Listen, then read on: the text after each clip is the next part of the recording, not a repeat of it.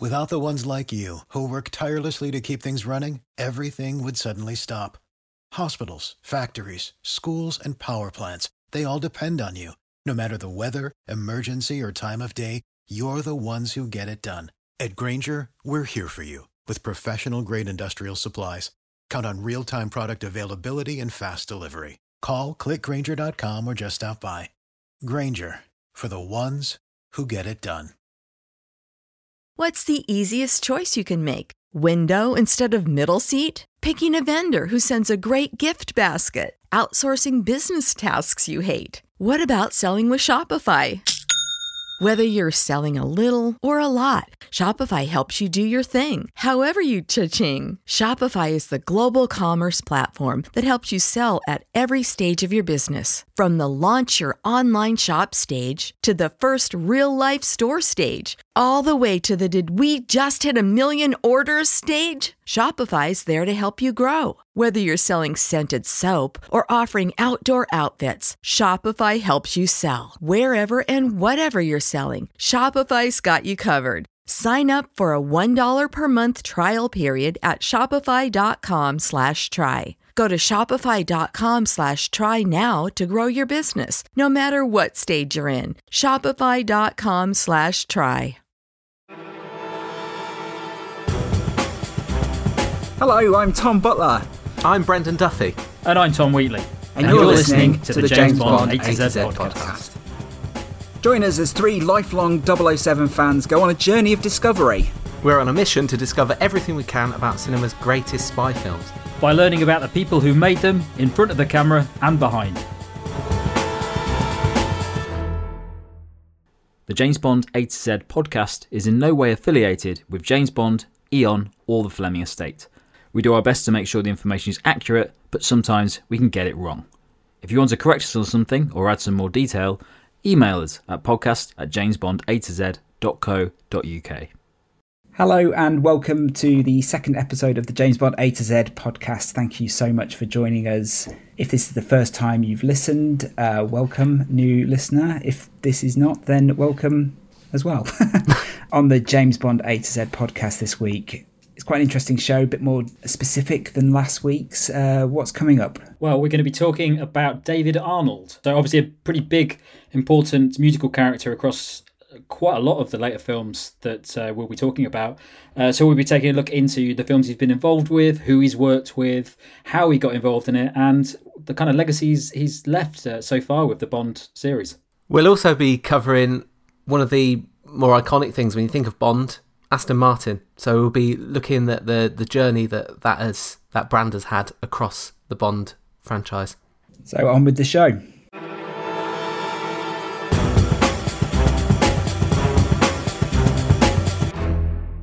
A is for Arnold, David Arnold.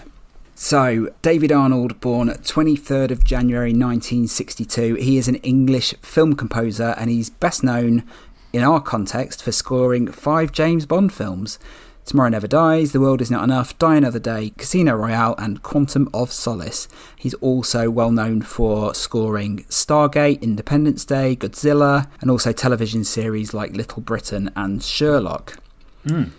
So I'm going to let you two talk about his work on the Bond films, but first we just need to jump into his, basically where the launch pad for David Arnold getting into the world of Bond, which is a 1997 album called Shaken and Stirred, the David Arnold James Bond Project. Now, you may have heard this, may not have heard this. I think this came out when we were at secondary school and we were obsessed. Well, I would say this is one of the things that got me into Bond, really. This album came out quite early in my interest in Bond, and it's probably, started an obsession with, well, not only Bond, but a lot of the artists that were on it. Propellerheads I was obsessed with them, as you were. As I was. Because of this album, yeah. Yeah, very much put Bond into a sort of a contemporary context, I guess. It made it kind of cool at the time, I think. So talking about David Arnold, he there's loads of interviews with him online. You'll find he's very talkative, happy to talk about Bond all the time. He talks a lot about how his first Bond film that got him into being a Bond fan was You Only Live Twice. He watched it at a children's birthday party at British Legion Hall. Yeah, and he just fell in love with the Bond films, and particularly with John Barry's music. He said it looked exotic and it sounded incredible. So Arnold is from Luton. He's Hertfordshire, so he went to sixth form college there, and he while he was at college, he became friends with a director called Danny Cannon, and he went on to write music for Danny Cannon's short films. So from there, then they made their debut together, the major film debut in 1993 with a film called The Young Americans, which stars Harvey Keitel. I don't think I've seen that one. I don't think either of you two have. Or No. But anyway, Arnold composed the music for that song and also created a song for it called Play Dead by Bjork. That song hit number 12 in the pop charts, and that was really his first song that he'd produced and released. And actually, it's a great song, a real sort of showcase for what he could do with Bond. It's very Bond-esque. And so from that, in 94, Arnold landed the gig of working on MGM's science fiction film Stargate, which I think we'd all agree is a great movie. So obviously this is, according to the book Some Kind of Hero, which is a great book, by the way, by Matthew Field and A.J. Chowdhury, this is where David Arnold first discussed working on Bond with MGM. It was before GoldenEye was released and while he was working on Stargate. So there's no more detail on that, but he was sort of in that world working on Stargate when MGM spoke to him about Bond for the first time. So Roland Emmerich asked David Arnold to compose music for these next two movies, which would be Independence Day, for which David Arnold won a Grammy, and also for Godzilla. And Godzilla, you'll probably remember, has a great soundtrack as well, great pop soundtrack to it. So it was after the success of Stargate and Independence Day, which obviously just put his name on the map in Hollywood, that really spurred him on to create this Shaken and Stirred album. He sees music, songs, as being like a really pure art form, and he'd always wanted to put music out as an artist, but like, you know, who's gonna like just agree to make a record with him? Like, who is he? Like, he's no one right at this point. But when he was on that, riding high on that success, it spurred him on to start asking people to collaborate on it. He wanted to do Bond because, you know, he loves the songs, he loves the music, he wanted to make it contemporary. And so he started then asking various artists to do. Now, it took him 2 years to make this record, from 95 to 97, because of all the different people he wanted to work with. They weren't available at the time. He just basically kept banking the songs as he was going, ready to make the album. So the people that he asked to work on it are, this is the album tracks from 1 to 12, David McCormack on Diamonds Are Forever, Amy Mann on Nobody Does It Better. He worked with Left Field on Space March. He worked with Pulp on All Time High, Shara Nelson on Moonraker, LTJ Bookham on the James Bond theme, Chrissie Hynde on Live and Let Die, Martin Fry on Thunderball, Natasha Atlas on From Russia with Love, Propellerheads, as we mentioned, with their version of On Her Majesty's Secret Service, Iggy Pop for We Have All the Time in the World. So it's a great set of artists. And in 2014, David Arnold did an interview with IndieWire, and he said, "I thought I'd like to make a record of my favourite Bond themes for fun, and I financed it myself in the early stages, recording 3 or 4 songs and then taking them to record companies to see if they'd be interested in taking it on." So it's very much a passion project for him. So while he was recording these songs at Studio One at Air Studios, he met George Martin, who was looking after Air Studios at the time. He's the famous Beatles producer. And George Martin, who knew what David Arnold was working on, said, "Do you want to come and meet John Barry?" Because John Barry was in the building. So then that's where they met. So then they became great friends, John Barry and David Arnold. George Martin, of course, scored Live and Let Die. So that's like 3 great Bond composers together. It's amazing to think of, really. So while he was making these tracks, he would send them the music and the artwork to Eon for their sort of approval, to keep them in the loop, to keep them happy, so that they wouldn't clamp down on the copyright side. And it was while he was doing this, which I'm sure you'll come on to, is that they started to use some of his music on the Bond songs as a temporary filler. And I'll let you, I don't know if you're going to do the HMV story or if I will, but... No, you can do the HMV story. Well, let's just talk about the record coming out first, and then we can move on to that. But so the first single released was On Her Majesty's Secret Service. That was released on the 6th of October in 1997, and it's unbelievable to think it peaked at number 7 in the top 10 of the UK singles chart, which is insane when you think about it. Yep. The album was then released a couple of weeks later. That peaked at number 11 in the albums chart, and then in November they released Diamonds Are Forever, and that peaked at 39. So that didn't really trouble the charts. They did record 2 songs that didn't make the cut. One was You Only Live Twice, recorded by Björk. Anyway. Whichever one you want. She wasn't happy with it, apparently. She thought that it didn't improve on the original version, so she asked them not to use it. You can listen to it online. It's out there. It's available.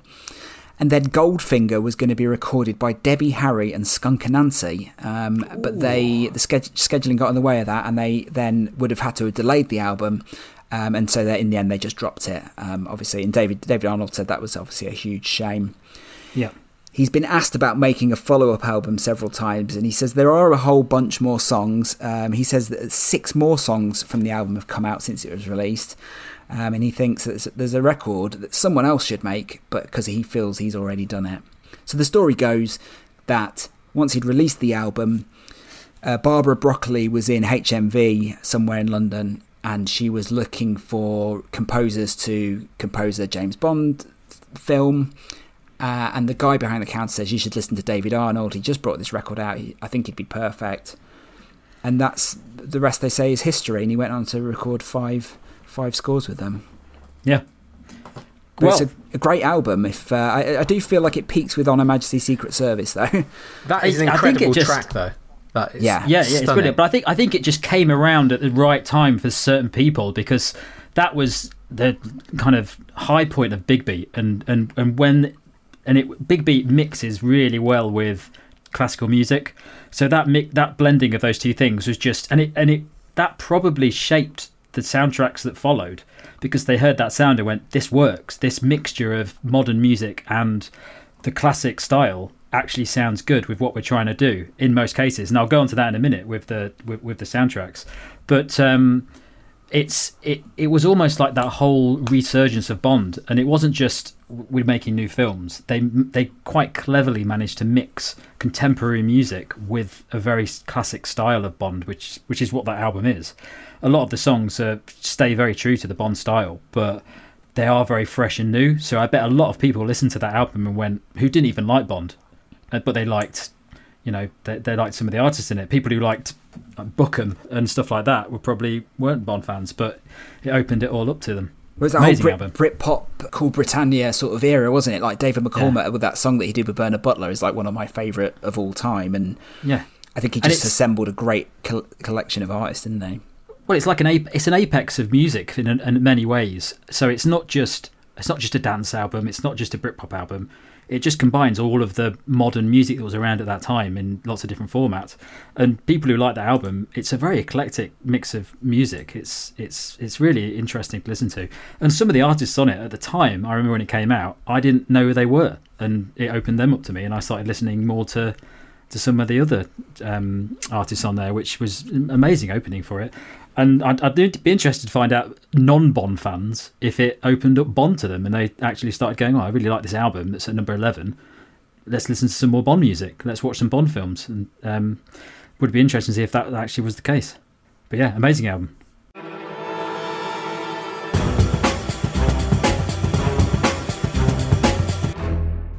So, Shaken and Stirred, the album, we know had a big impact on David Arnold and his entrance into the world of Bond. He actually, I've got a quote here from John Barry, which quite nicely sums up his view on it. He was very faithful to the melodic and harmonic content, but he's added a whole other rhythmic freshness and some interesting casting in terms of the artist chosen to do the songs. I think it's a terrific album. I'm very flattered. So that's on David Arnold using John Barry music in the Shaken and Stirred album, but it's something that leads on to probably why Broccoli and Wilson said we want this guy, because I imagine this happens quite a lot with the Bond kind of series of films and people involved in it. If they see somebody that works, they want to keep that person, because it's so difficult to find somebody who really gets the Bond style and can fit with that. And in many ways, Arnold he's a new John Barry. He has very similar styles to what John Barry was doing. He was taking modern music and mixing it with a very classic style. And if you look at GoldenEye, which was Eric Serra, and it just didn't work really. It was very experimental, wasn't it? very experimental, but he was experimental in a similar way. Like what Eric Serra was trying to do was actually very similar to what David Arnold was doing. He was taking modern music and mixing it with an almost classic style, but not in a way that really worked. He probably just didn't get John Barry and what he'd done previously in those films. He understood the concept probably, but I don't think I've never read anything about Eric Serra being a massive Bond fan or having that kind of link with that stuff. He's certainly never done a Bond compilation album to show how much he was interested in those things. So David Arnold is probably, they saw him, they saw Shaken and Stirred and what he can do, and thought, Christ, this guy, we need to get him involved. He loves Bond, and he's got exactly what we want. So that's where they pulled him into Tomorrow Never Dies, straight after Shaken and Stirred, and he started pulling together this album. And I remember we talked a bit earlier, Butler, about where we used to listen to Shaken and Stirred at school and Propellerheads. So I remember having that song on loop in art classes and just listen to it over and over again. It must be like a 12-minute version of it, which is so orchestral. It's absolutely phenomenal.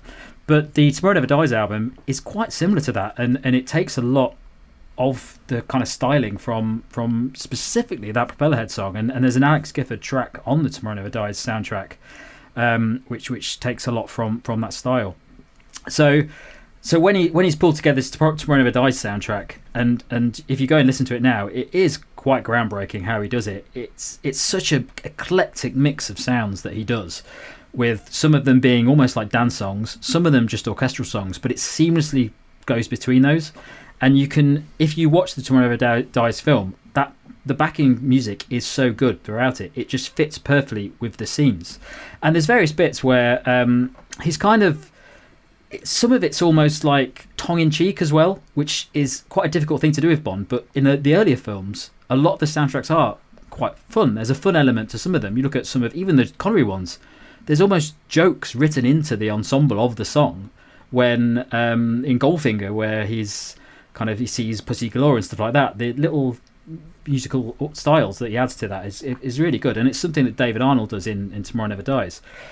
So yeah, he did the Tomorrow Never Dies soundtrack. Really nice mix of music. The interesting thing about Tomorrow Never Dies is how he kind of started pulling together these influences from all different sorts of artists that he'd been working with. Apparently there was a very competitive process to that title song, which was eventually the Sheryl Crow track, but there were apparently 12 different submissions, which included songs from Swan Lee, Pulp, Saint Etienne, which I didn't know about, Mark Almond, and of course he wrote the title track, or his own version of the title track, Surrender, with Don Black, which was originally meant to be sang by McAlmont, who did the original recording, but then it was picked up by K.D. Lang. And that song is just an absolute perfect view of David Arnold being an almost modern John Barry, because it's very similar to Goldfinger, Diamonds Are Forever. It's got that really thick, powerful ballad style to it. It's quite deep, it's quite dark, and straight away, if you listen to that song, you think this guy must have worked with John Barry on this song. It's like spot on with some of the older ones. So it's a shame that it really didn't get picked to be the title track, because it's so, it's so traditional and in the style of the older Bond films.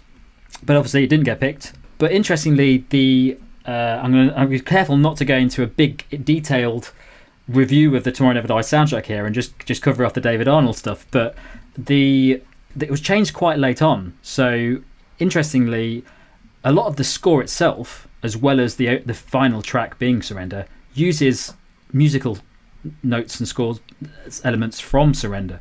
None of the Sheryl Crow song is used throughout the score. It's just the Surrender track. So it's actually by far the most important musical track to that film.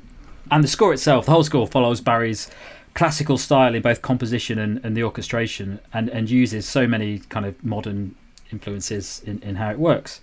So the final album had there was a song by Moby on it as well. So that's David Arnold working with another popular modern contemporary musician, which he clearly does quite a lot. He's got a lot in terms of. He likes working with new people. He likes creating eclectic ways of doing Bond music. And The hallmarks of this thing can be sounds that you'll hear in Independence Day as well. The really big snare drums, complex brass instruments, and yeah, it's just a really powerful style. And I think there's a point where the brass orchestral music that it uses is actually quite similar to From Russia with Love, and if you know that soundtrack quite well, you take a lot from it. You can hear it in Tomorrow Never Dies. Yeah, so a big album, lots going on with it, and it had a massive impact on that kind of Bond franchise. In a lot of ways, Tomorrow Never Dies it's the start of the Pierce Brosnan era for a lot of people. They really do like that film, and that's the same with the soundtrack. I really liked GoldenEye, and I'll be honest, I don't really mind the GoldenEye soundtrack that much. I think it works quite well, but it sounds different, doesn't it? Yeah. It sounds different, but I know that we've discussed this before, and it's not a widespread view that that's an excellent soundtrack. But there's another interesting quote from Broccoli and Wilson, was that David Arnold said they wanted to take things forward but keep it Bond. In terms of Shaken and Stirred, I think it indicated to them that there was a way of keeping what was good about the old stuff and making it contemporary. And you see this all the time with Broccoli and Wilson, and it's the same with, World Is Not Enough, making the strong female lead as the antagonist. It's trying to constantly develop this Bond thing, and it happened a lot in the 90s, which is why David Arnold came around, really, because he was moving it forward while still keeping the same thing. They could have got any composer to come in who would do an orchestral score like John Barry, but they wanted to do more with it. They wanted to move it steps forward. Interesting fact, the DVD version of the film has an isolated music track setting which allows the viewer to watch the film with just the background music. Not entirely sure what that means, but I know I had the DVD at the time and never actually watched that. I want to have a go with that. Good for lip sync, can I imagine? Yeah. I'm gonna probably dig out that DVD somewhere at home, unless my parents have chucked it away. So that was Tomorrow Never Dies, and it did relatively well. It wasn't by like one of the biggest Bond albums around, but it was a crowd pleaser and a Bond fan pleaser. It kind of brought it back to the new Pierce Brosnan era, and there are a lot of nice elements of Tomorrow Never Dies that they kind of pushed it forward with. And then of course he went on to do the World Is Not Enough, and the World Is Not Enough is. I've sat and listened to all these soundtracks, the Brosnan era soundtracks, and I think they are very similar in many ways, which you'd expect from David Arnold doing them. He's written these soundtracks, and he knew that Tomorrow Never Dies worked. And a lot of people have commented on World Is Not Enough and Die Another Day, and they've kind of said Tomorrow Never Dies is the strongest of them. It's more interesting. He does a lot more with it. I don't think that's necessarily massively true. I think Tomorrow Never Dies is good because it was new and it was fresh, and he didn't really change it for The World's Not Enough and Die Another Day. They are quite similar in the way that he's tried to do it, so it's just not that exciting. They're not. I don't think they're bad soundtracks, but they're not quite as forward facing. Again, he worked on with Don Black on the title track, in this case the Garbage Song, which did very well. Actually, that got quite high in the UK charts. I've got it written down here somewhere. I'll come to that in a minute. But originally, for that album, Arnold intended to use the song Only Myself to Blame, written by David Arnold and Don Black and sung by Scott Walker, which is actually a really interesting song. I'd never heard it before researching this. Have you heard of that one? Yeah. No. We talk about it in the Don Black episode. Oh, nice. Well, that's coming up. And then, but that track was meant to be the closing track, but it was replaced with a techno remix of the James Bond theme by Paul Oakenfold, which I don't ever remember listening to as part of the film, but I think it must have been used on adverts. And it's one of those ones that somebody makes a documentary about the new Bond films, they'll stick it on the opening sequence because it's just like a instrumental jazz up. It's not as good as the Moby version, and I don't think it did anywhere near as well as that when it came out. Interestingly, during The World's Not Enough, David Arnold wrote 2 new score kind of repertoires. So like how John Barry and in some of the other composers who worked on the early films, they create these new music styles and songs for the early ones, and they get reused later over and over again. What's the name of the James Bond? It's not 007. Oh, it might be 007. It's in You Only Live Twice, which recurs later on, and you kind of bring it back. So he comes up with 2 new ones in The World Is Not Enough, which then get used in Die Another Day and can be used later on, and they become almost like Bond themes that can be reused. And there's a collection of these that you get across all of the films. Interesting fact: Neil Hannon of the Divine Comedy also wrote a theme song for the film, but it was rejected. Didn't know that before. On working with Don Black, David Arnold said, "It was easy because Don is a genius. He has a way of writing a lyric which, on paper, you might not think is particularly groundbreaking, but when you sing it, you realise it hugs the contours of the singer's mouth." Ooh. Which I thought was quite a nice way. I mean, Arnold clearly loves these guys, and they've had a massive impact on him, so it's not surprising that he's so complimentary. And then, so the title song, The World Is Enough, was sung by Garbage, but didn't chart in the US. In the UK, it peaked at the number 11 spot on the charts. The soundtrack album went to number 106 in the UK charts, so not high on the list, but I don't think many Bond albums do very well in the charts, really. There are 2 versions of the soundtrack. The second one includes a 20th track called Sweetest Coma Again, sung by Luna Sea with DJ Crush. I haven't heard that one. I might listen to that one later. But according to David Arnold, his favourite scene in any Bond film, which he scored, is the scene between Bond and Electra, where they're in the bedroom and they're being tender with each other. His exact words. So if you rewatch that film, watch that and think, well, this is the one that he actually was really proud of. And then there was the third film, Die Another Day. And really, there's not that much to say about Die Another Day in terms of the soundtrack and his styling, because it's it follows the format that you'd expect. It's not that exciting. There's a lot to it, but I don't think it's that eclectic, and I don't think he works with many kind of interesting people on it. It's not a bad soundtrack again, and if you listen to it, you kind of go, I can see this, I can remember the scenes where this was in, but it just wasn't as bold or as interesting. I like the Cuba. The Cuba track's a good one. That's quite nice and lively, and it sort of steers away from classic Bond. That is an interesting one. I listened to that, and I thought, forgot about this one. Quite exciting. But and obviously he didn't write the title track on that one with Madonna. I don't think he was involved with that. So there's 2 themes from used in the film that are actually used from the previous film, the ones I mentioned, where he's written these themes and they've been reused. So he's instantly used them in the next film. Then in 2017, it says here, the company La La Land Records released a massive expanded edition of the soundtrack, and it is massive. It's like 40 tracks or something like that. You can find it on YouTube. No idea where they got all the tracks from, but worth having a look at that just to see how big it is and just see the variety of songs on there. And then really at the end of that, David Arnold was in an interview about all his Bond songs that he'd done, and he was talking about writing multiple songs for Bond and if it's difficult and if where it kind of, what the hurdles are. And he says it becomes slightly more difficult the more you write, because your initial response to the first one has probably used up all of your ideas that you had, and the ones that were most appropriate, once you've exhausted that, you have to go back to it and think of new ways, basically doing the same thing, which pretty much sums up what it's like to listen to those albums, because he can't come up with new things. Cuba maybe was one of his examples of trying something new, but it's got to fit with the scenes, and the scenes in the Bond films are probably quite similar to a writer trying to make the music, because it's an action film, you've got to do a Bond action scene, you're fairly stuck with it. But he does say that there aren't any constraints to writing a Bond theme. They have a core DNA about them, but if you think about them as songs in their entirety, they're all very, very different. I'm not sure how true that is, because they're not all very, very different. But what he's saying, I think, is that you have the freedom to try stuff, and they will actually allow you to do that if the song's good enough. If it's not, you probably end up with a very similar one. But really, that's as far as that's up until Die Another Day. So 3 of the Pierce Brosnan films.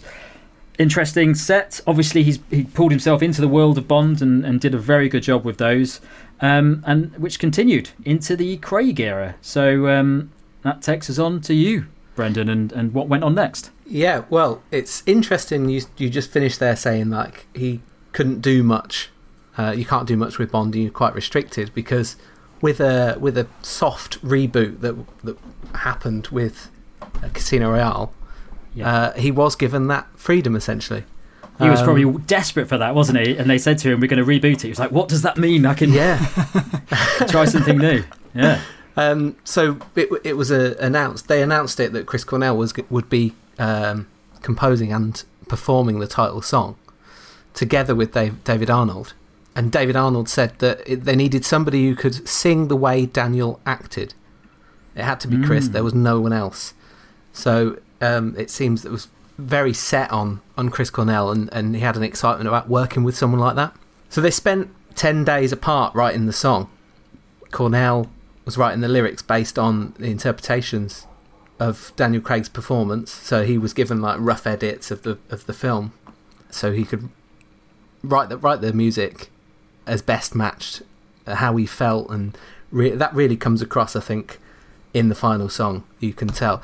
So when they got back together, David Arnold and Chris Cornell, David Arnold found that there was only a few tweaks that he needed to do, really, to sort of bring it all together and mix his ideas and Chris Cornell's ideas. He actually says it's one of the easiest projects he ever did during his Bond career, which he says that is down to Chris Cornell's exceptional talents. Wow. What a theme song. Well done, Cornell. Absolutely fantastic theme song. David Arnold considers it one of his favourite works, and he enjoys how they were able to make a theme that feels like an extension of the Bond theme, but also sounding unique. Yeah. Because obviously it was important with this soft reboot. You sort of got free reign because he didn't want to use the classic Bond theme. So you'll notice that throughout the whole of the soundtrack for Casino Royale, it uses pieces of the Bond theme right up until the very end. So it's as though as Daniel Craig's Bond learns and makes mistakes, becomes Bond, those little flourishes come in. And he said, I put a hint of the Bond theme to start sowing the seeds of it as we go through. So when he wins the Aston Martin in the game of cards, you hear it for the first time. When he tries on the tuxedo in the hotel room, and we see him adjusting himself in the mirror the second time, and so on. And it all leads up to that crescendo at the end, that final scene, where he says the iconic line, Bond, James Bond, and you've got that massive moment where it all comes in. He said, we cut to black and shabam, it seems incredibly exciting. And you can't argue with that. It really did. And that was all to reflect Bond's immaturity and inexperience. So it really is a great example of matching the soundtrack to what's happening on screen. And you've got to have a composer who understands it to do that, because if you're just a normal, you've come in, brought on film to do XXX or something like that, you're probably not that engaged. You wouldn't do that with a character because nobody cares about that. He's brought the heritage and the legacy of the however many years it was at that point, 40 years or whatever. He's brought it all together for that moment, hasn't he? It's quite incredible, really. And he's probably as excited as the next person to see Bond do that, so he can understand that. Whereas if you just pulled in some random alright soundtrack orchestral guy, he'll just be like, I know this is an action scene, I'll do that. This is a love scene, but there's more to it than that, isn't there? And the music really is the music is just a part of the story when it comes to Bond. If that's not right, it doesn't quite work. Absolutely, yeah. There's a part of the track entitled Vesper, which is in the soundtrack, that was actually reused in a Sherlock episode, entitled The Final Problem. So that's in the third episode of the fourth series, and the track's called Pick Up. And so I guess if you compared them side by side, you could probably pick out the bits that overlap. So moving on from Casino Royale, which was a massive hit anyway as a film, and also the soundtrack, Quantum of Solace, which was a natural progression and a kind of like a part two of Casino Royale. It literally started where Casino Royale ended.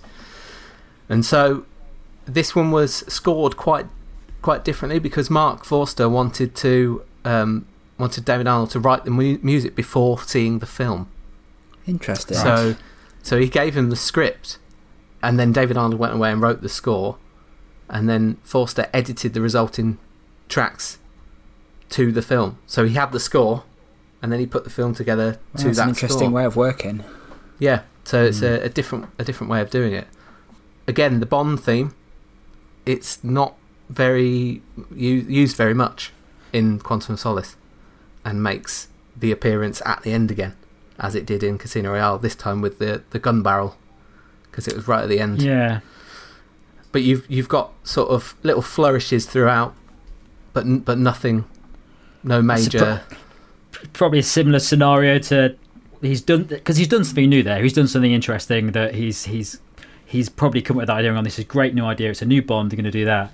Yeah. Again, do it in the second one. It's not that exciting to use that same format. It's a problem with doing consistent Bond films and being stuck in that kind of rut of the narrative. What you're allowed to do. Yeah. Mm-hmm. Yeah. There's a riff that does feature quite often throughout the score for Quantum of Solace that is exactly the same as the chorus in the Shirley Bassey song No Good About Goodbye. Oh, interesting. Which was written by David Arnold and Don Black, right. Released a year after Quantum of Solace. So a lot of people thought it was a rejected theme song for Quantum of Solace. But it wasn't. But however, he has used... So which way around it would have been, he's used those riffs in Quantum of Solace and then gone on to finish this song with the same song. It's in about 4 or 5 tracks. You can hear it. Yeah. I suppose that's an interesting thing. If you're somebody like David Arnold, he's involved in so many different things. It's just going to happen, isn't it? He's just going to, I like that one, I'm going to use it in this, that's right for this one. Well, it's like when we'll talk about Monty Norman and the original Bond theme. The riffs that he uses in that theme, he's used many times in different in different compositions. I guess it's just kind of natural, isn't it? You have these great riffs. It actually happens quite a lot in music. I think you have these great riffs that have existed for one thing and they get recycled for something else, and that's just what's the phrase? It's great artists. No, what is it? Good artists borrow, great artists steal. And I guess that counts for your own music as well. Yeah, exactly. So moving on from there, David Arnold stepped aside from Bond because Sam Mendes came on board, and Sam Mendes tends to work with Thomas Newman. So, brother of David Randy Arnold, Newman. Pardon, Randy Newman. Brother of Randy Newman. That's right. Yeah, I'd like to hear a Randy Newman Bond score. I don't want to hear that. I never want to hear that. So he sort of stepped aside of his own accord, really, before it was even announced, just assuming that Sam Mendes would want to work with Thomas Newman, and that was the case. But it's a shame he's always because the style of the film changes a bit after Quantum of Solace, and it'd probably be a little bit different. But it's a bit of a shame. Yeah, it would be very interesting. Although Thomas Newman does a very, very good job, and that Skyfall score is great. Skyfall. You could believe that as a David Arnold score. I think. Yeah. So David Arnold's very candid about his return to Bond if it ever happens, and he told Variety that it's a no news situation. I've heard nothing. My pencil is always sharpened for him if James comes around again. If he doesn't, I'll be as excited to watch the new film as anyone else. I still love him, and I love all of the team over there. So, seems like it's a great relationship. He's a real good spokesperson for Bond, isn't he? He's always happy to talk about it. Yeah. And so Thomas Newman did Spectre, and then we've got someone new on No Time to Die also, haven't we? Hans Zimmer. Yeah, and he replaced someone last minute, didn't he? So it's unusual that they didn't ask David Arnold back at that point when they had to replace the other person at last minute. But I thought that. Yeah, so be it, I guess. When the time's right, like I say, he'll be ready and waiting. Whether his time will come again, I don't know. But he gave 5 great soundtracks, and his place in the Hall of Fame is assured, right? Yeah, there's got to be some sort of element to when a Bond film is made, they must review who is involved in it after the success and how well it is critically received. So I imagine, after Quantum of Solace, that was a very tricky film from the perspective of critics and from the box office. So after that point, they probably said, look, actually in that instance, he always works with that guy anyway, but it's probably... they look back and they go, that film didn't do so well. Maybe we'll give someone else a go if we can find someone else. But it's a shame. He's one of the big ones, isn't he? For sure. David Arnold, we salute you. A is for Aston Martin. So Aston Martin is the car brand, and it's synonymous with James Bond. And the car that really everyone connects Bond with to Aston Martin is the Aston Martin DB5. The DB5 is according to Wikipedia, a British luxury Grand Tourer, and it was made by Aston Martin and designed by an Italian, they call it Italian coach builder. Now, I've never heard of this phrase before, what a coach builder, but it's Carrozzeria Touring Superleggera. So I think that's when the car company will bring in an outside firm to do the designing and the styling and that sort of stuff. Yeah. Anyway, the DB5 is the most well-known and most sought-after Aston Martin car ever. Aston Martin obviously being a British brand, but the DB5 only ever had a production run of about 1,023 cars. So there's only ever been 1,023 Aston Martin DB5s made, and they were made between 1963 and 1965. So the Bond connection. So they first appeared in 1964's Goldfinger, and it went on to appear in Thunderball, GoldenEye, Tomorrow Never Dies, Casino Royale, Skyfall, Spectre, and it's about to play a huge role in No Time to Die. It's also appeared in tons of James Bond video games as well, and also video games that aren't related to James Bond. For example, it's in Grand Theft Auto as the Bond car. So for Goldfinger, Ian Fleming in the book, Bond drives a Service Pool DB Mark III. So that's from the Secret Service's service pool of cars, and it's a Mark III. But the Mark III is just a racing model. It was introduced in 1957. And when they were making the film, or when they were preparing to make the film, the producers and production designer Ken Adams said that the car that Bond was going to drive caused so much debate. And what they eventually, they looked at all sorts of cars, like what would suit Bond, what is the right car for Bond, and they settled on the DB5 because it was the most expensive British sports car available at the time. They thought this is the prop for Bond to drive in this film. Because previously to that, he doesn't really drive, does he, in From Russia with Love and Dr. No?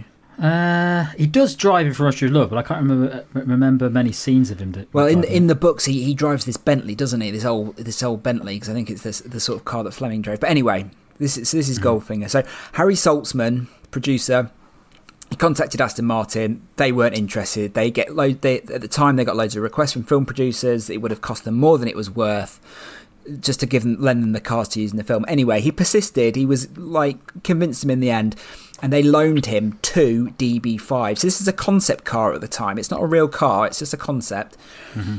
And so then Ken Adam and his team drew up all the gadgets and everything, and the special effects wizard, John Steers, he did the conversion. So he converted one of the cars with all the working gadgets. And when they were shooting with this car, when it was at Pinewood, the crew members would just loan it and take it out for drives and go for lunch in it. And apparently it caused the production team just nightmares of them, just people just taking it out for a drive. Apparently it's a £25,000 car at the time. So there's 2 versions used in the film. One is a road version, one is a gadget version. They took the road version out to Switzerland for the chase through the mountains. It got damaged en route, so then they had to send out the gadget one to Switzerland, and this is the car with the famous license plate BMT 216A. And Bond eventually he writes it off in that bit in the factory where he smashes against a brick wall. So that's the 2 cars used in the film. Now, there were 2 more promotional DB5s that they got from Aston Martin, and they were used to promote the film around the world. Now, 2 of them were sent to the 1964 New York World's Fair, where they called it the most famous car in the world. And then the 2 cars then went on a promotional tour across America. So one of those cars, Connery drove to the French premiere. Sean Connery drove one of the DB5s to the French premiere of Goldfinger whilst he was in France shooting Thunderball. So that's a nice little bit of symmetry there. Yeah. He drove the car to the premiere. The video is amazing, and you can see a female Bond fan jumping through the window of this car to get his autograph. Obviously, really famously, there's a Corgi model of the car, the DB5, which almost became as famous as the car in the film itself. It had all the working gadgets, and it was the biggest selling toy of the year in 1964. And there was also a famous Airfix model as well, which was released, and it didn't stop until 1970, I think. So the BMT 216A, that famous license plate, that car returns in Thunderball. It's been fitted with some extra gadgets. It's got two rear-facing water cannons, which Bond uses to escape from the Spectre the Spectre gunmen, and he drives it to Shrublands, the health clinic there. So that's how that car fits into the Thunderball there. So those 4 original cars, they've all got unique chassis numbers, and if you're a Aston Martin DB5 James Bond nut, there's like books and books about these 4 cars. So I recommend go do some research, look online. The stories about all 4 of them would fill a podcast in itself. So one of them is missing, and it's presumed to have been destroyed as part of an insurance claim in the 90s. Another one was bought at auction in 2010 for $4.6 million. Oof. One of the promotional cars is in Holland's National Automobile Museum. Why in Holland? Again, that's a story that you need to read for yourself. It's crazy what's happened to these 4 cars. And the other one, most recently sold at auction, another one of the promo cars, in 2019 for $6.4 million. So these 4 cars are like the holy grail of movie cars. Yeah. So then, amazingly, there's a 30-year absence from the film series before the Aston Martin DB5 comes back. Obviously, the Aston Martin stayed in the... And you'll come to that. We'll talk about that in a minute. But the DB5 pops up in 1995's GoldenEye. Now, this is a new registration plate, BMT 214A. It's got its own gadget. It's not as tricked out as the GoldenEye, as the Goldfinger car. And it's obviously in that great chase sequence with the psychiatric evaluator and Xenia on a top.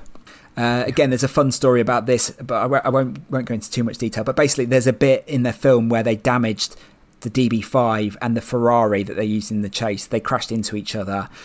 And when you look at the promotional pictures of Brosnan posing with the car, he stood in front of the front headlamp because it's broken. So all the pictures you'll see, he's perched on it in a particular way, so you can't see the headlamp because he smashed it.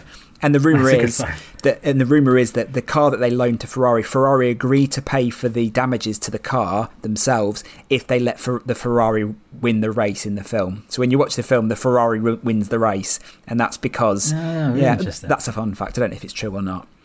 So the GoldenEye Aston Martin, that is now in the New York City Spy Museum, Spyscape, and they bought that in 2018 for $2.6 million. That same car then pops up in Tomorrow Never Dies when Bond drives to Oxford, and it also makes a very brief cameo in The World Is Not Enough. Moneypenny drives Bond to the funeral, to Robert King's funeral, but it's actually, the scene got deleted. Apparently, you can still see the outline of the Aston Martin at the very end of the film when M and R are trying to find Bond and they're using thermal imaging satellite. Apparently, you can see the car then. Yes, you can. Yeah, I looked into this. Yeah, so that's that. Yeah. So that's the... It's a loose link, isn't it? Saying it's not exactly in the film, really. Yeah. Right now, it's like saying it's on a postcard that's on a table. Now we're in the Daniel Craig era. So Casino Royale, a new DB5 pops up. Now, this is where, Bond supposedly acquires the Aston Martin. He wins it in a poker game against Alex Dimitrios. Now, what's interesting about this car, registration plate 56526, is that it's got Bahamian number plates and it's left-hand drive as opposed to right-hand drive. And so this left-hand DB5 it disappears after Casino Royale. We never see it again because the car in Skyfall, which Bond has in his lockup, is the right-hand drive, and it's got the classic license plate on it as well. So Bond swoops to get his car. They drive to Skyfall. It's all its concealed weaponry back again, but the car gets blown up. Then now you better have this all right, because we're going to get loads of emails if you've got some of this wrong. Listen, I went down a rabbit hole with these things. Now, the DB5 used in Skyfall, this was really interesting. This was originally a green car, and it was bought at auction for about £200,000, like a few years before Skyfall came out. Then Eon paid to have it renovated. It remains in private hands. So someone owns the Skyfall DB5, and it's the only DB5 which has 007 in the chassis number. So this is a really unique DB5, yeah. So this was restored. It was given the silver birch paint. They changed the interior. The car's not equipped with gadgets, but they obviously had fake ones built which have the gadgets and stuff in it. But it does have a fake trigger button on the ejector seat. And then they use models for the other bits and bobs. And one of those models actually got sold at auction at Christie's for about $100,000. So, these things, are very sought after. And they'll build the outside shell and put it onto like a Porsche body for using for more like strenuous stuff. It appears again in Spectre, because I don't know if you remember, but you see Q painstakingly restoring that car, and Bond drives off with it at the end with Madeline Swan. And then again, we're going to see the DB5 back in No Time to Die. Apparently, according to the Aston Martin magazine, the DB5 will have the star billing in this film, and it will appear in a action-packed sequence, which we've all seen in the trailers. It's the Italy scene. It's got the mini guns that pop out the front, and so apparently 10 Aston Martin DB5s were used in that, but only 2 of them were real Aston Martin DB5s. The rest just had BMWs underneath them. So just a few fun facts before I move on from the DB5. One of the promotional Thunderball ones, GoldenEye Thunderball ones, appears in the Cannonball Run. Roger Moore drives the DB5. It's the only time Roger Moore gets to drive the DB5 on screen, is in the Cannonball Run. George Lazenby... Playing Sir Roger Moore. Playing Sir Roger Moore. George Lazenby drives a DB5 in The Return of the Man from U.N.C.L.E., a TV film, and he's referred to as JB, so that's Lazenby drives the DB5. Ah, yes. Brosnan does, Craig does. Timothy Dalton is the only Bond that doesn't get to drive a DB5 on screen. Oh, well. And then, fun fact, it also appears in James Bond Jr. in animated form in the very first episode. So there you go. Probably won't watch that one. No. In 2018, Aston Martin built 25 replicas of the original DB5 with gadgets in the film. Each one sells for £2.75 million. They are not road legal. You cannot drive them on the road. If you buy one, you cannot drive it on the road. Perfect for the front porch. Yeah. Never taken out. But there is a more affordable version, Wheatley, which I believe you have. Have I? A Lego version. The Lego version. Yeah, not that much more affordable. No, it's that was a 12-hour build on Christmas Day a few years ago, but it is pretty impressive. It's got an ejector seat in it. Just as road legal. Just as road legal, yeah. But I thought it was interesting that they didn't, for 30 years, didn't use the DB5, and it's interesting that they brought it back at the time that Cubby Broccoli was exiting the franchise, and so Cubby, I feel like he pushed Bond forward with changing everything up each film, but actually when he was exiting, they brought back the thing that he's probably... I think that whole era of... I mean, Bond started off, and at the time, Bond was all new. Everything Sean Connery did was new and exciting. And then I think when Roger Moore came in, they wanted to push it forward and let's get new cars in, let's make it modern. But by the time GoldenEye came around, and it's probably the same with any series, whether it's a film or a book, you go... Let's go back to what originally people liked about it, and it's a classic car at that point, isn't it? It's not a 10-year-old car. It'd be like bringing like the Z8 back now, wouldn't it? Well, I can't imagine they're going to go back to the Lotus for the next Bond film, but why not? Yeah, I'd like to see it, but it's going to take a specific type of Bond to take over from Craig to drive around in that Lotus.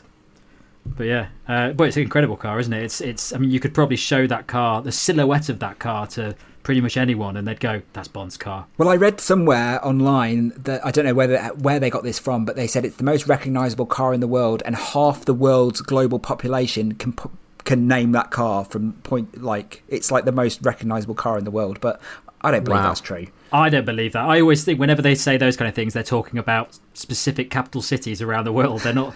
It's not. There's not people in poorer countries that don't have TVs going, "Oh, I really like Bond." I don't know. I never believe those when they say those things. But I don't know. Do you think it's better known than the DeLorean? Well, that's a good one. Yeah, you're probably right. Or the Ecto 1 from Ghostbusters. I don't know. Who knows? Yeah. Yeah, I think that when kids, younger people these days watch Bond films, they probably don't have the same. They don't enjoy that car as much as it was originally around. So, as an old Bond fan now, I see that as a classic Bond bit of history. Whereas seeing that for the first time in Casino Royale, if you've never seen Bond before, it probably wouldn't have that same impact. It's just he's got a nice car. I don't know. It stands out as a classic, doesn't it? Like you would put it next to the modern ones, and you go, oh. And I think if you were young, you'd still notice it. There's not many. There's not many old classic cars that have that level of. It looks nice, doesn't it? Just the smoothness, and a lot of old cars don't look that nice in the same way. They look nice. You go, oh, that's a cool old car, but really, it's a timeless shape, isn't it? They've always tried to kind of copy in every one of their cars. yeah, it's a phenomenal car. So that leads me on to the another Bond car, which is significantly lesser used than the DB5, and that is the V8 Vantage Volante, the Aston Martin.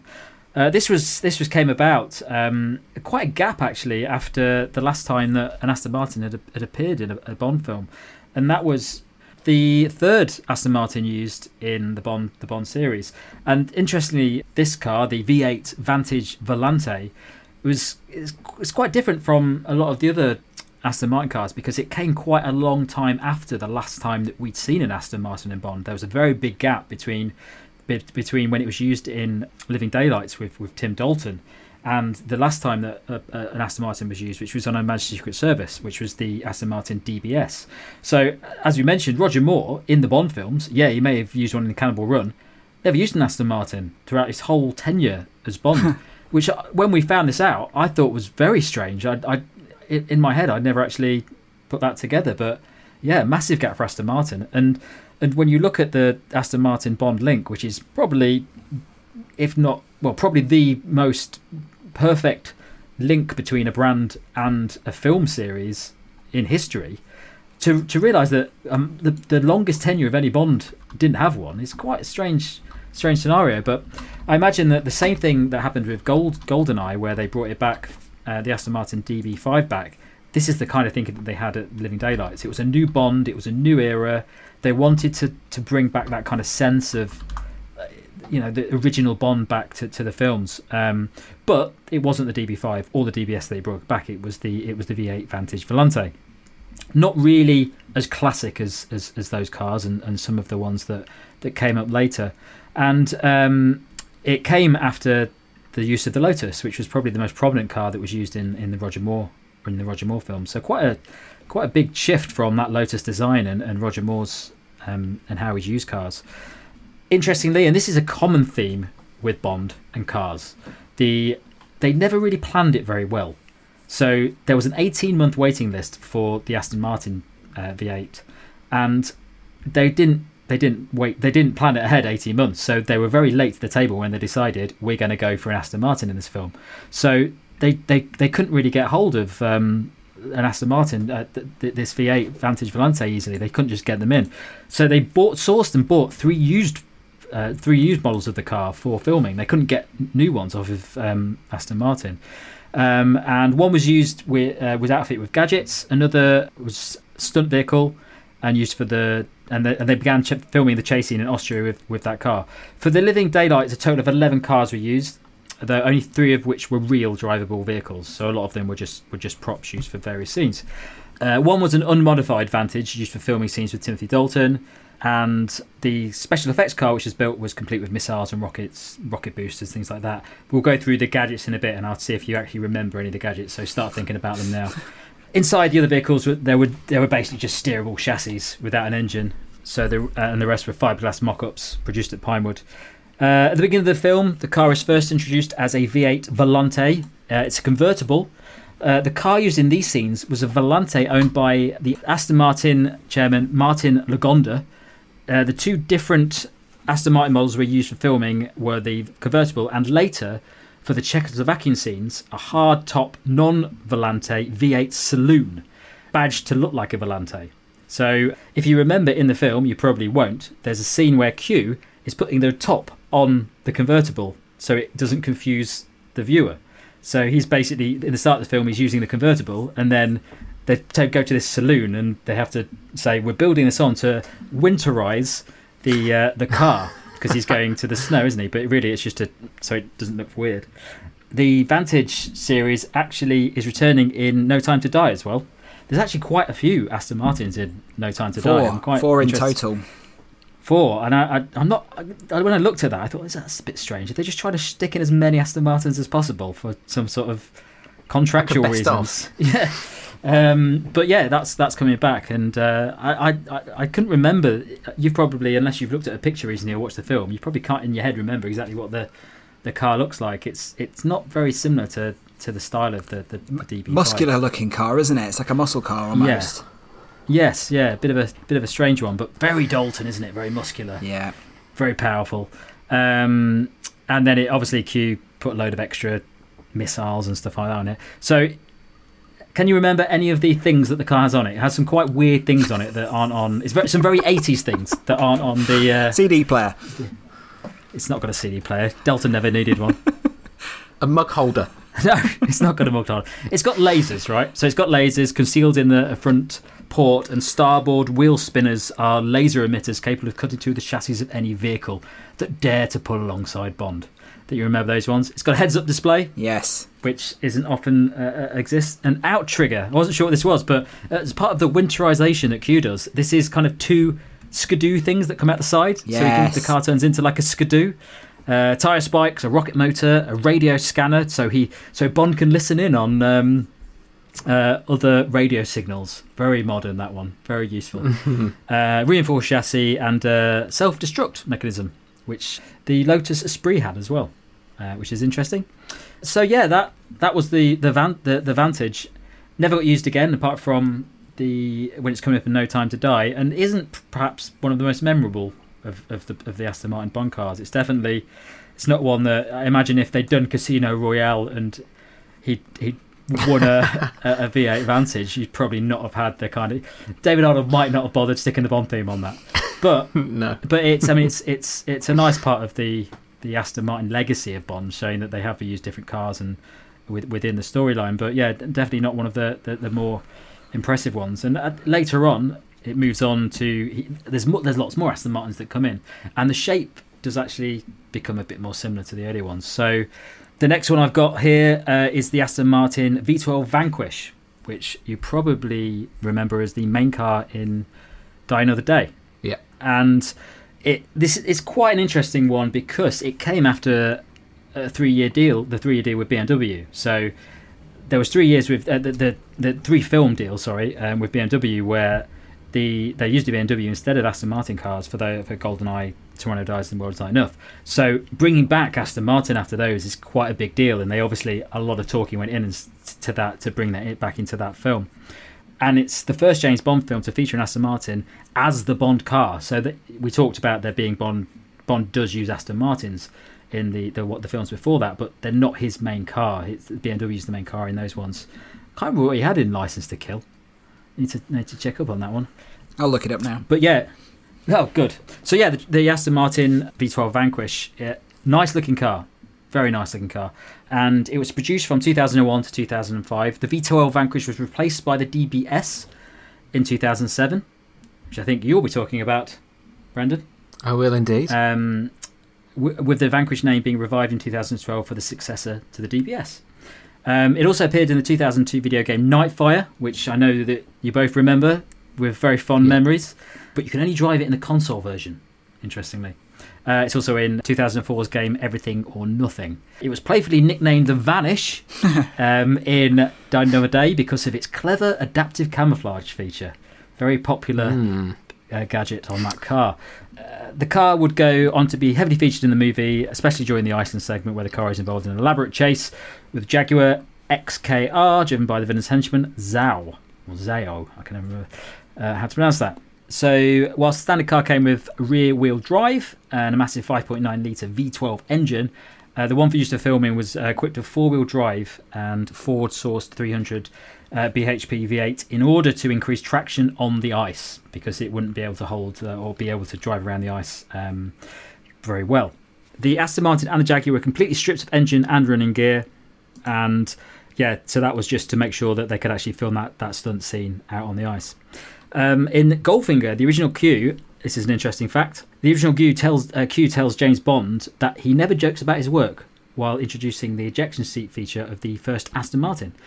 In Die Another Day, his successor, John Cleese, which isn't really his successor, also reminds James Bond that, like his predecessor, he never jokes about his work while introducing the invisibility feature of the newest Aston Martin. So that's a nice little nod back to the old days. There's another interesting fact. When Q walks behind the invisible Aston Martin in the abandoned underground station, due to the light refraction effect, he appears briefly to do a silly walk, which is a reference to the sketch he does as in Monty Python. Very good. I've not seen that, but I might watch that later. I'm not going to watch that later. I'm saving the Die Another Day viewing for when you two are free. One of they cost they cost around £216,000, and one of them was written off by a stuntman where he lost control during the chase across the frozen lake in Iceland. So, an expensive one.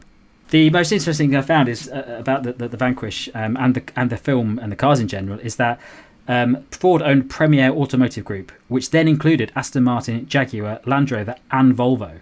So the film is like a show off of all of their cars, because obviously. I can't remember a Volvo being in there, but the other ones they feature quite prominently. So it's just a big showing. That deal is just massive of all those cars. But obviously the Aston Martin taking. Well, the Land Rovers come back in the Craig era, don't they? They're always Land Rovers, aren't they? Yeah. But I didn't realise that was part of the same group at the time. So Ford wanted to show off multiple cars as part of the film, which is a pretty smart idea. So gadgets. Do you remember what gadgets were on it? On the Vanquish, apart from the invisible car? You're not getting a point for the invisible car. Heat-seeking missiles? There are onboard missile launchers. Yep. Yeah. There are also... it's got machine guns. It's got shotguns. Didn't know about that. There is a... It's fitted... Anything out the back? Is it what, sorry? Anything shooting out the back? Like ice? Yeah, I think the missiles come... Oh, no, they're front-facing. Marbles. Yeah. It's actually not too much on it, really. I think there's an ejector seat. Lots of gadgets on it. It was used quite a lot in the film. Actually, it was one of the more prominent uses of a Bond car in a film, because he uses it quite a lot throughout, which doesn't always happen. An interesting fact about Brosnan in this, and I don't know how true this is because I read a few different accounts of this, and they vary slightly. But basically, Brosnan wanted the car, and he said to his agent, "Look, get Aston Martin to give me a copy of that. Give me one of those cars for myself." And they didn't want to give him one. So I think there was some. He said he wasn't going to say anything nice about the car if anyone asked him and all this stuff. I can't imagine Brosnan doing that. But eventually he got to keep one. So he got his own. He got his own Vanquish, and so Brosnan got it. But unfortunately, and I seem to remember him saying this. On the Esquire thing. The Esquire, the GoldenEye commentary did, but that it actually burnt. The car burnt down. There was a fire. Yeah, and all he's got is the nameplate. Yeah. So that's if that was true, it might be karma. But but that's the end of his car. But imagine that, just being Bond and going, I want one of those. £215,000 car. Yeah, no worries. But I did read an article about that said that he took it as like a money off of his actual paycheck to have it. Right, yeah, right. But that's what he tells the tax man. Yeah. So interesting car, and it's probably one. It's not one of my favourite, but it is a nice looking car, and you can kind of see it.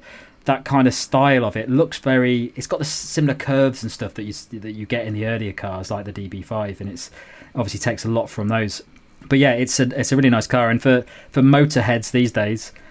Those watching Die Another Day, it's probably a pretty cool sports car in the, that whole, that's that film series, Fast and the Furious. It fits very nicely into that. If you like cars, you're going to like this car. So yeah, really nice car. And that was the last time we saw that for a while, and that leads us on to. And then it's vanished, disappeared. Yeah, brilliant, nice. I'm glad that you got that one in there. So that's it for Die Another Day, and that takes us on to what have we got next? Yeah, the natural progression of the into the next film, which Casino Royale, where they used the Aston Martin DBS V12, which was the successor to the Vanquish, was used in Quantum of Solace also. So this again was a prototype.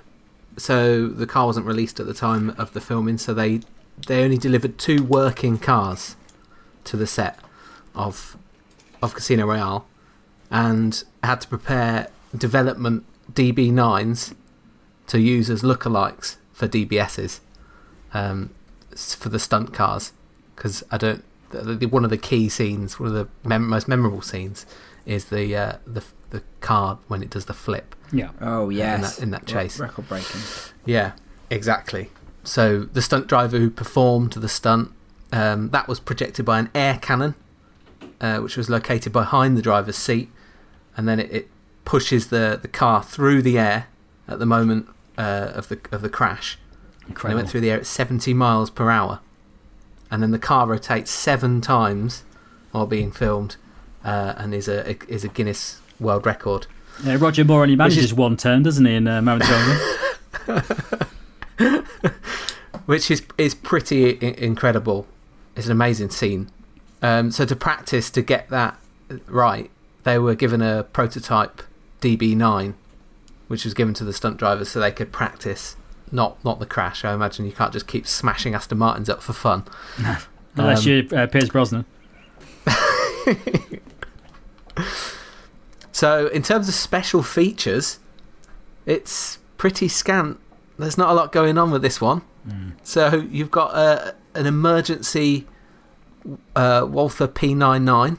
Yep. And a medical kit with a defibrillator. It's Bond back to basics, isn't it? Well, I'd say it is stripped back. That's what Die Another Day did, wasn't it? They went too far, and then the next time they said, if somebody said anything like, "Oh, we want to add in put a helicopter, get out," not having that on there. Yeah. We just get back to the standard car, please. But that's Casino Royale all over, isn't it? Getting back to basics. Yeah, and that's all this needed. It just a nice, it looks like a classic Aston Martin as well, because there's not much, hasn't moved on much from the Vanquish in terms of the way it looks. Yep. It's just got all those gadgets absolutely stripped away, and is much more practical for what it needs to be. So the car is then used in the opening scene of Quantum Best bit of Quantum of Solace. Yes, so good. Yep. Yes, that car chase. High octane action. So a slightly different coloured one. It's a dark grey one this time, so it's not considered the same car, the exact same. Well, he smashed it to bits, didn't he? So again, this car is also wrecked after being chased down and absolutely barrage of abuse from the villains. So not only did it get wrecked in the movie, it also got wrecked. One of them also got wrecked in real life when they were delivering one of the DBSs to Lake Garda. The guy delivering it just drove it into the lake. Oh God! Imagine being the producer on the phone to when that happened. What? We told you to be careful. How did you do that? Yeah. You at least get the camera rolling, get it on. Yeah, get it on don't camera waste and it. Just have it as another set piece. So according to Aston Martin, the DBS is not of the understated elegance of the DB9, nor the youthful agility of the V8 Vantage. It is an explosive power in a black tie and has its own unique character which will equal that of James Bond. So I think by this time, Aston Martin are really fully on board with being associated with Bond, as their press release comes out and mentions Bond with the release of the actual car. So they've got 7 DBS cars were used in Quantum of Solace. So they go through a fair bit of motor when they're making these. They need a few cars, don't they? Yeah, they do. And then moving forward, the DBS is driven by new 00 agent Nomi, played by Lashana Lynch. Oh, okay. In No Time to Die. That's one of the 4 No Time to Die Aston Martins, isn't it? Yeah. That isn't. Yeah. And I'm right in thinking the DBS. Yeah, the DBS. The origins that's the car that Lazenby drives, and Diamonds Are Forever. Mm-hmm. That's the DBS in that as well, isn't it? They're sort of. I guess this one's the spiritual successor, is it? There isn't one in Diamonds Are Forever, is there? I think. Yeah. Well, anyway, it's the same Well, anyway, the one from On Her Majesty's Secret Service is a DBS, and I guess they've just reused the name, right? Yeah. And just put V12 on it. So then, moving forward to Spectre, where they use Aston Martin DB10. So this was unveiled by Sam Mendes and Barbara Broccoli as part of the official press launch, so at Pinewood. And Mendes introduced the car as the first cast member, which is quite nice. Not very nice to poor Daniel.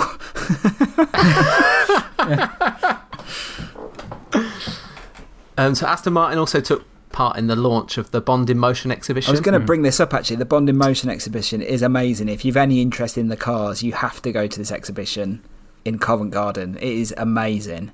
Yeah, I've not been, but I'm reading up about it. It does seem incredible. Yeah. We're going to have to go and have a trip now so we can see all these ones we've been talking about. So this was the DB10 was manufactured specially to celebrate the 50-year partnership with Bond films franchise. Wow. Ever since the DB5 was used. Only 10 DB10s were made in total, and 8 of those were used for Spectre. Wow. And the other 2 were just show cars. So it really is a bespoke Aston Martin. That just shows you how powerful that partnership is for Aston Martin, that they do that. It's finally time for me to tell my being on the James Bond set story. Here we go. Get this one in. That's the car. I've sat in that car because I went to Rome to see them filming the Rome chase sequence in Spectre. Wow. It was all second unit stuff, but they had all the cars there, and I got to sit in that one. And yeah, they have about 10 different versions of it. And from what I understand, each car for that film, the Aston Martin, costs £1 million. And the way that you've been in it, and I've been in it, yeah. And the deal that they have with Aston Martin, I could be wrong, but this is how I remember it: is there's no money exchanges hands. Aston Martin give them the cars to put in the film, and then that's just free advertising for Aston Martin. So, from what I understand, Eon doesn't pay Aston Martin. Aston Martin doesn't pay Eon to be in the film. It's just a mutually beneficial agreement. Yeah. Well, that's why the Aston Martin relationship is so interesting, especially when you compare it with things like the BMW relationship, because that was a marketing relationship where they promoted it. But Aston Martin, it's not a big company. It doesn't produce a lot of cars. It's not doing adverts all the time. It's just the car. That's the advertising. Yeah. It's just it's that car. And I suppose it's a beautiful relationship that Bond has with the Aston Martins, but it's not that.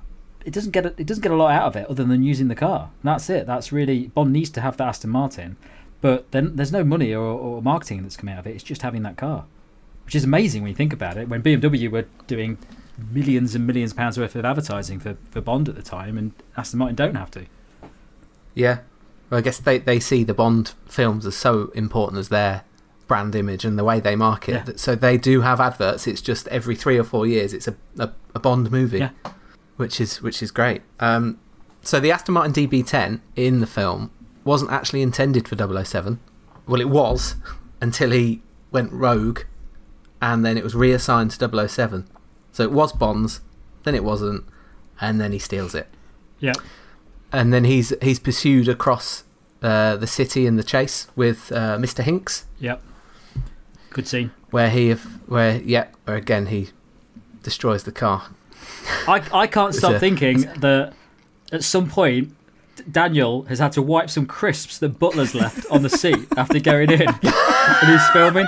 I won't be able to watch the film without thinking that now. Listen, Daniel Craig was not there.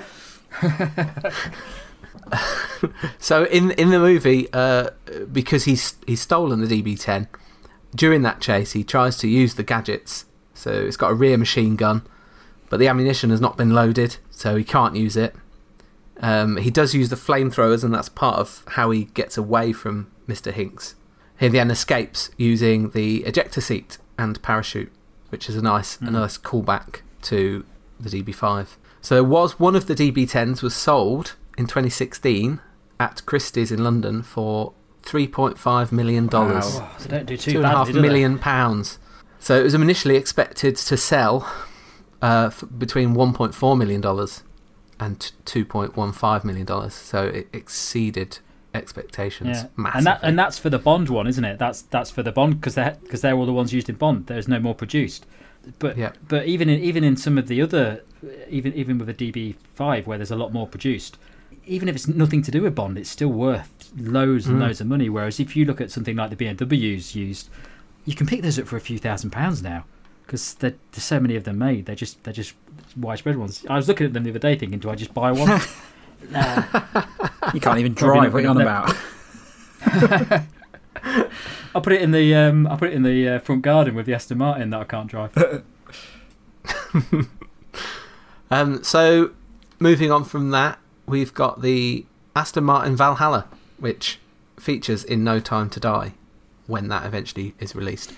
So this is a sports car that manufactured in a collaboration with Red Bull and Aston Martin. Oh. So in terms of where it sits, it's just below their flagship track car. And it's electric, isn't it? Valkyrie. Is it? It's electric, yes.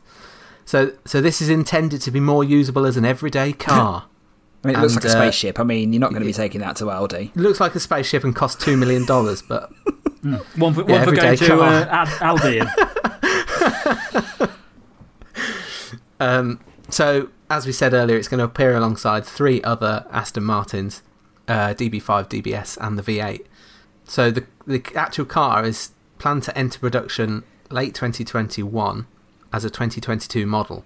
It might come out before the film. Quite possibly. Again, this is only going to be limited production. They're only going to make 500 vehicles. But then at $2 million a pop, that's still not many people that profit. There's not many people on that mailing list, I imagine.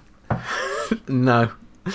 So it's got a top speed of 220 miles per hour, which is pretty impressive. But it looks different. Yeah. You can tell it's an Aston Martin, just about. It looks very much like from what I understand, it's a hypercar. It's very much a performance car, isn't it? It's not like the DB10 or what have you.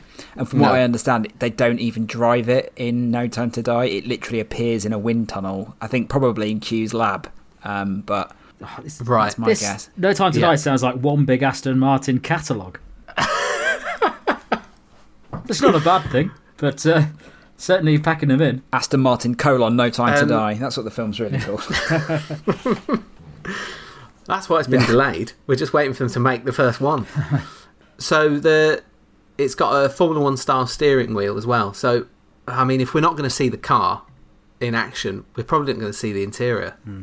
If it's just if we're not going to see the car in action, I don't really want to see the interior. It seems like, come and have a look at this Bond. Very nice, lovely interior. Lovely plush seats. Yeah, what's that, leather? I just drink my Perrier while I'm having a look.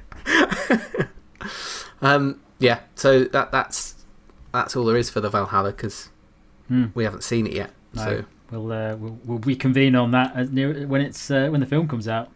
So unless it really is just a background shot. Have we finished the letter A then? Are we done? I think we're done with A now, yeah. Wow. We're done. For now, until we revisit A.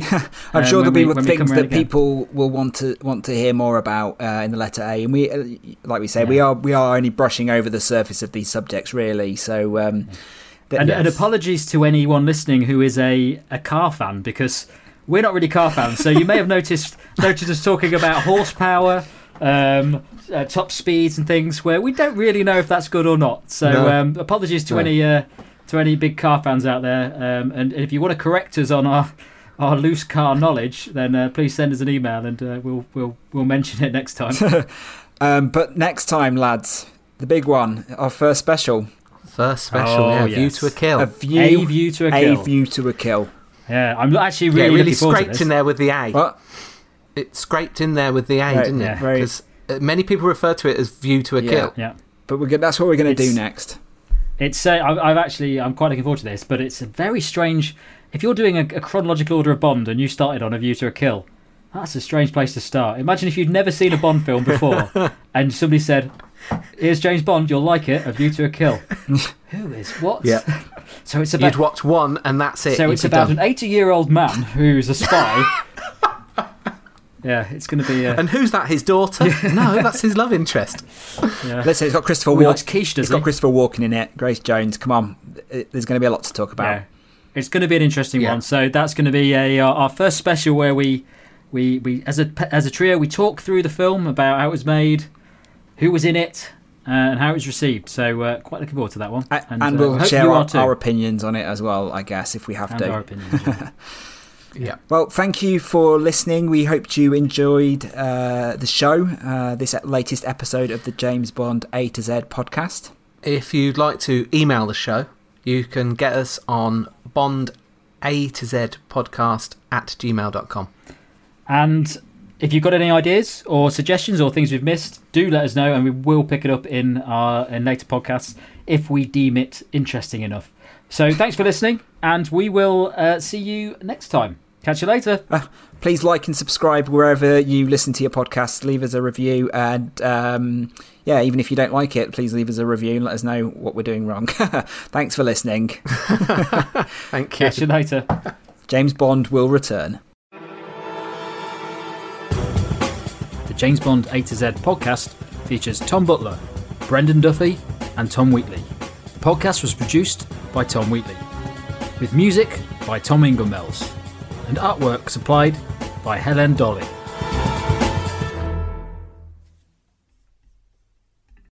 You know how to book flights and hotels. All you're missing is a tool to plan the travel experiences you'll have once you arrive. That's why you need Viator. Book guided tours, activities, excursions, and more in one place to make your trip truly unforgettable. Viator has over 300,000 travel experiences to choose from. Everything from simple tours to extreme adventures and all the niche, interesting stuff in between. So you can plan something that everyone you're traveling with will enjoy. Real traveler reviews give the inside scoop from people who've already been on the experiences you're considering. So you can plan with confidence. Free cancellation helps you plan for the unexpected. And 24/7 customer support means you can travel worry-free. Download the Viator app now and use code Viator10 for 10% off your first booking in the app. Find travel experiences for you. Do more with Viator.